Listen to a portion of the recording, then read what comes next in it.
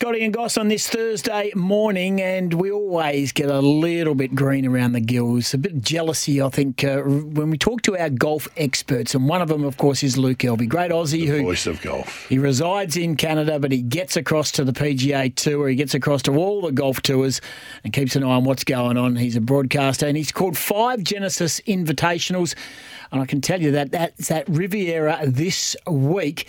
Tonight, our time, 11:20. And the great news is, as we welcome Luke Elvy, Tiger Woods is back. Yeah, hello, gentlemen. It's an exciting time, isn't it? Obviously, Tiger's Foundation runs this tournament now. It was the scene of his debut on the PGA Tour as a thin rake 16-year-old out of high school. 32 years removed from that. Obviously, he's 2 years removed from the car crash that almost killed him at this very venue, or just around the corner from. It's been a different Tiger ever since. But he's back. He's playing. He's got a new clothing lineup, and he's also got a new brand. So it's going to be interesting to see how Tiger fares. Yeah, first tournament since 10 months, and he goes with TaylorMade rather than Nike. Now, just in regards to his schedule, I read with interest, Luke, that he's simply going to plan to play once a month. He's going to get all the big ones, but he's going to play once a month that will allow him basically 2 weeks to recover because he's still nowhere near top fitness. Yeah, well, he's never been the same, has he, ever since that car accident that decimated his right leg. He's done some heroic things to actually get back to playing competitively at some way or stage, even to make cuts as a remarkable achievement, given that everyone he's playing against is completely able-bodied and at the prime of their careers, where Tiger's obviously at the twilight and not nearly the same person that was dominating the game for 2+ decades there around 95 through to 20, let's say, right up to 2019. No, he's paying $91, but I promise you right now there'll still be people that put a little tenner on him. There's no doubt about it, because he's capable of the unbelievable and the remarkable, that's for sure. But the big story in this one, Luke, is Adam Scott, who's won it a couple of times before. He's had to write a letter. He's had to write a letter because he missed. He finished, I think, 75 in the FedEx standings, which the top 50 get an automatic invite.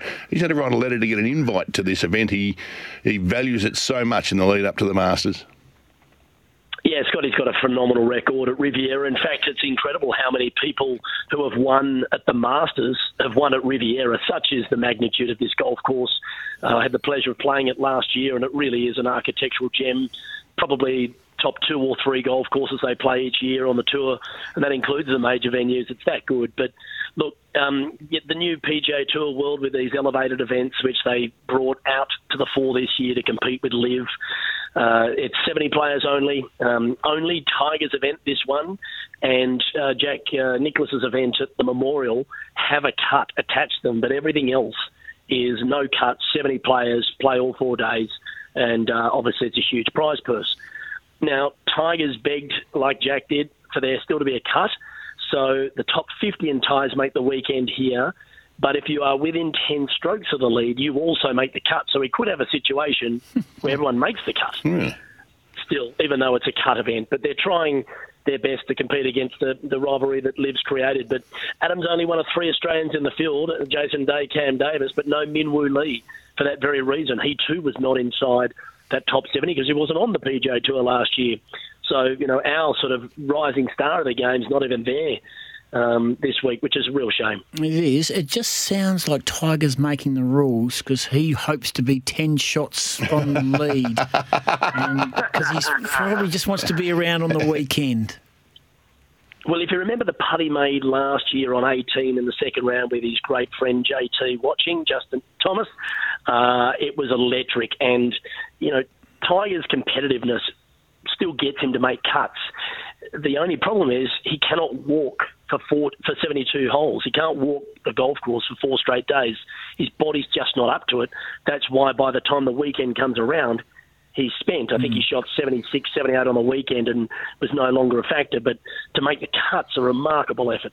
Yeah, he did, and he walked off the Masters. Hey, just in regards to last week, in Phoenix, of course, it's the fallout's been pretty massive. I mean, this was Zach Johnson during the tournament. No, don't sir me. Somebody said it. I'm just sick of it. Just shut up. That's just a snapshot of some of the repartee that he was having with the crowd. They made a mess of themselves, didn't they? Yeah, and well, they turned off the drink for a while. A bloke was arrested for doing angels in the bunker on 16. Luke, we like the entertainment value when everyone's trying to one-up each other, but did it get out of control last week? Oh, no question. Even the tournament director, who is in charge of the Thunderbirds, which is the tournament organising group out of Phoenix, they're a huge non-for-profit organisation that creates the event. It got nicknamed the Wasted Management Phoenix Open a couple of years back when you see people stumbling around drunk. It's basically one giant frat party, to be honest. And unfortunately, it got way out of hand last week because the frost delays forced long days out there. So the weather sort of made, from sun up to sundown every day, it was just go time.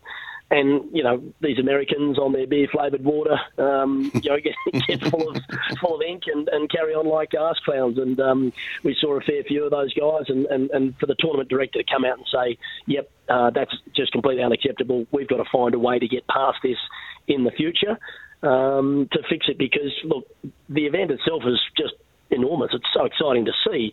But when it's spoiled because of behaviour of fans, when fans become the story for bad behaviour, that's not a great event. It's a shame because up until then, it was a great event. It was one that you'd look forward to on the calendar. But it only takes a couple, Tim, to just go too far to ruin it for the rest of us. But anyway, we're going back to this and there's been a lot of talk over the last week, I guess, about the field at the Waste Management compared to the field at the Live. This one here at Riviera, the Genesis Invitational, seems to be back to the best golfers in there that we're going to get to see. On the PGA Tour, absolutely. I'll go through your top sort of 5 to 10 players. Scotty Scheffler, Rory McIlroy, Victor Hovland, Patrick Cantlay, Xander Schauffele, Max Homa, Colin Morikawa, Ludwig Aubert, Tony Finau, Tommy Fleetwood. They're terrific names, That's right? Matty Fitzpatrick. Yeah. It's a great field. The top, is brilliant. But you then go and put the 15 best names of Live up against it, and you think, it's actually a genuine conversation now, which has the stronger field at the top end. Sure, the bottom half of Live not nearly as strong as the bottom half of this PGA Tour field, but that's the shame now that we've got in this game with this divide that's still going on. Is, yes, this is a $20 million event for the best of the best on the PGA Tour, but there is the little asterisk attached to it that the other 15 guys that could marry up against the guys I just read out would make it a crackerjack field. And it's just in this awkward phase until this Saudi PIF, the Public Investment Fund, does the deal with the PGA Tour. They say they're supposed to get it done before the Masters happens in April. We just don't know if and when golf will come back together again shortly, but it's certainly the poor of four having split fields over the course of this time. Yeah, we get a taste for it, don't we? We think they're about to come together and then something just goes awry. Luke Elvy, we're talking golf broadcaster ahead of the Genesis Invitational at Riviera tonight, Tiger Woods' first tournament in 10 months. Iconic piece of commentary right here, and we want you to explain what's taking place this weekend, if you can, Luke.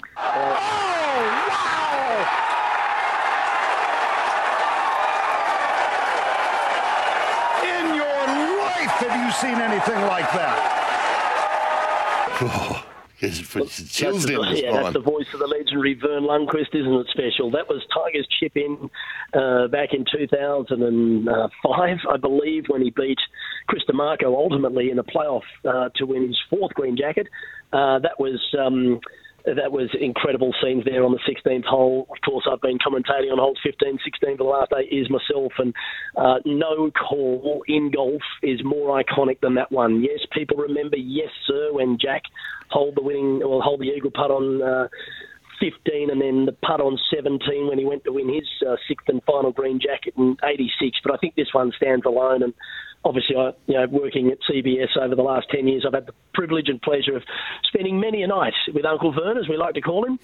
And I remember asking him about that iconic call. I said, what's it like to be remembered, not just for one of the two most iconic calls of the Masters, but I think in the history of the sport? And, he said, that yes, sir, came to him because he heard it in his ears beforehand, but he was actually told on the eve of that tournament. He says, yes, sir, an awful lot. So would you mind giving it a break? And he said, for 71 holes, I didn't say anything. And then I said, yes, sir, and I'm remembered for it everywhere I go. He said, where Tigers call that in your life moment. He said that was just a perfect timing in his career where the call matched the quality of the moment. And that's very rare for a broadcaster to have that. And to hear Vern talk about that and the pride of which he felt, it all just came together at the perfect time. You remember that Nike swoosh ball just trickling into the cup at that last moment. It was such an incredible moment for the tournament, for the sport, and obviously for Vern Lundquist. And to hear that they've just announced, CBS has just announced that this year's Masters will be Vern's 40th and final Masters as a broadcaster. So I'd like to send a little cheerio to a dear friend and a colleague and just a legend of broadcasting in sports. Yeah, he lets things breathe, which is the art of great commentary, isn't it? He lets things breathe. He lets Nat sound, the crowd noise, and just the emotion take over. He's been the master at it. And as you said, 40 Masters is quite remarkable. Who wins this tournament starting tonight, our time, 11:20? I'm thinking, gentlemen, even though he doesn't have a terrific record here, that it's finally Rory McIlroy's time. I've just got a sense, given his major backflip on Liv at the start of this year, the fact that he's letting go of all the nonsense that went on for 2 years surrounding the game, the bitter divide. He's just got his focus back on playing golf, and he's done a phenomenal job. Obviously, had that win over in the desert, lost in a playoff to Tommy Fleetwood as well. He's back on US soil. This event is a forerunner to the Masters. John Rahm won it last year, won the Masters. We've seen people like Bubba Watson win it, win the Masters. Phil Mickelson's won it, won the Masters. Adam Scott's won it, won the Masters. There's so many players that have had success here, Ben Hogan, right back to the glory days, that have won this event and gone on to win the Masters.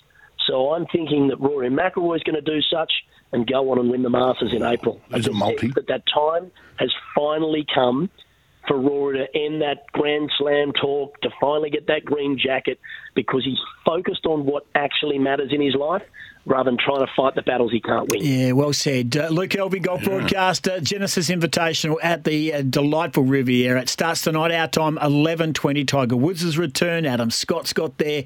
Can't wait for it. Hey, always good to chat with you, mate, and we appreciate your time on SENWA Breakfast. Thank you, Scotty. Thank you, Gossy. Loved it, fellas. Take care.